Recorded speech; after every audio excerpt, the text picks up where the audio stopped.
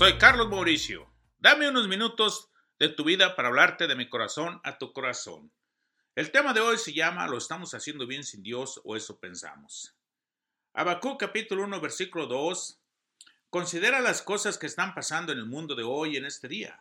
Guerras, asesinatos, corrupción en las altas posiciones, perversión sexual, saqueo y atraco. Esas mismas cosas estaban sucediendo en la época de Habacuc.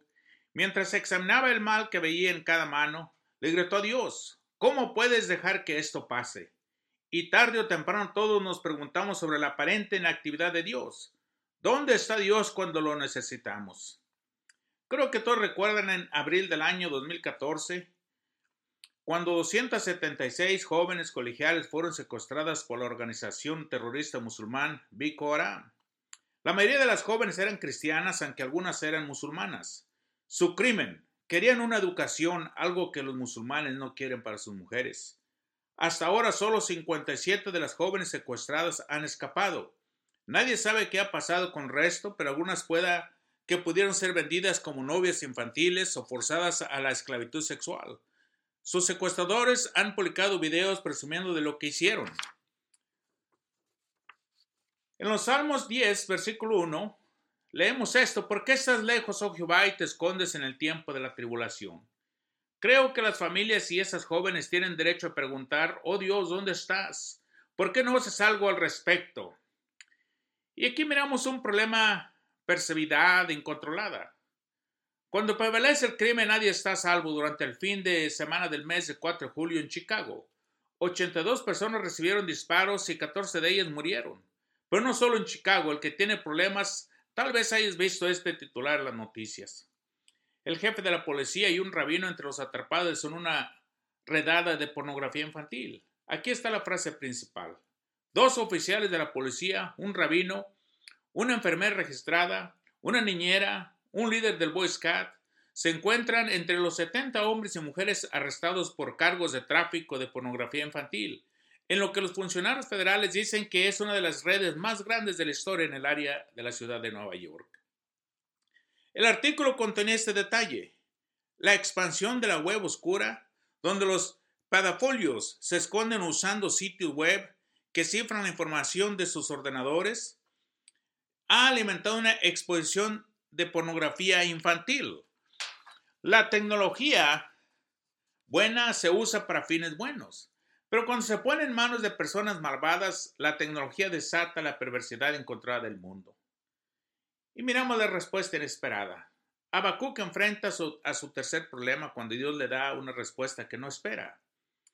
Tomadas por sí mismas, esas palabras pueden llevar a Habacuc a pensar que Dios va a enviar un poderoso despertar espiritual a Judá, un avivamiento que liberará a la nación de la idolatría y la regresará de vuelta a Dios. A veces los evangelistas usan este versículo como base para orar, pero el avivamiento en nuestros días, aunque ciertamente creo que deberíamos orar por el avivamiento, no es de eso de lo que se trata. Este versículo: Dios va a enviar algo, pero no es un avivamiento. Nada de lo que Dios dijo podría haber sorprendido a Habacuc, más que esto: sabía de los babilonios. Todo el mundo conocía a los babilonios. Era la nación más odiada y temible de la tierra. Bajo el liderazgo del rey Nabucodonosor, sus ejércitos saqueaban a las naciones que lo rodeaban. Nadie podía oponerse a ellos, nadie podía derrotarlos. Eran sanguinarios, viciosos, rapaces. En su apetito por la destrucción, si quería una ciudad, se la llevaban esa ciudad. Si querían una provincia, tomaban una provincia. Si querían una nación, se llevaban esa nación. Es difícil para nosotros entender completamente cómo se sentían los judíos sobre los babilonios. Ellos atravesaron el antiguo cercano oriente con una crueldad hasta ahora desconocida. Si una ciudad conquistada se considerara insuficiente, servil, podían poner un montón de calaveras en la plaza de la ciudad como advertencia de no rebelarse contra ellos. Les sacaban los ojos a los reyes y a los gobernantes, se los llevaban encadenados, a veces con ganchos en las mandíbulas. Pero mira cómo Dios lo describe en los siguientes versículos: amarga y presurosa, espantosa es y terrible, derecho es su grandeza. Son rápidos como leopardos, voraces como lobos, y se abalanzan sobre sus presas como aguas que caen del cielo. Reúnen a los prisioneros como arena, se burlan de los reyes, se ríen de las ciudades fortificadas, nunca se detienen. El punto es que son personas desagradables y Dios sabe lo malo que son. Nada de eso tiene sentido para Habacuc. Y creo que nosotros estamos al punto de mirar el juicio de Dios. Simplemente miren las tiendas, atracos. ¿Quién los hace? ¿Qué tipo de gente? ¿De dónde son esas personas? Creo que la respuesta es clara. Porque nosotros como nación nos hemos alejado de la verdad. Porque el colapso de las normas morales. Porque el colapso de las reglas rebeldes a la autoridad de Dios.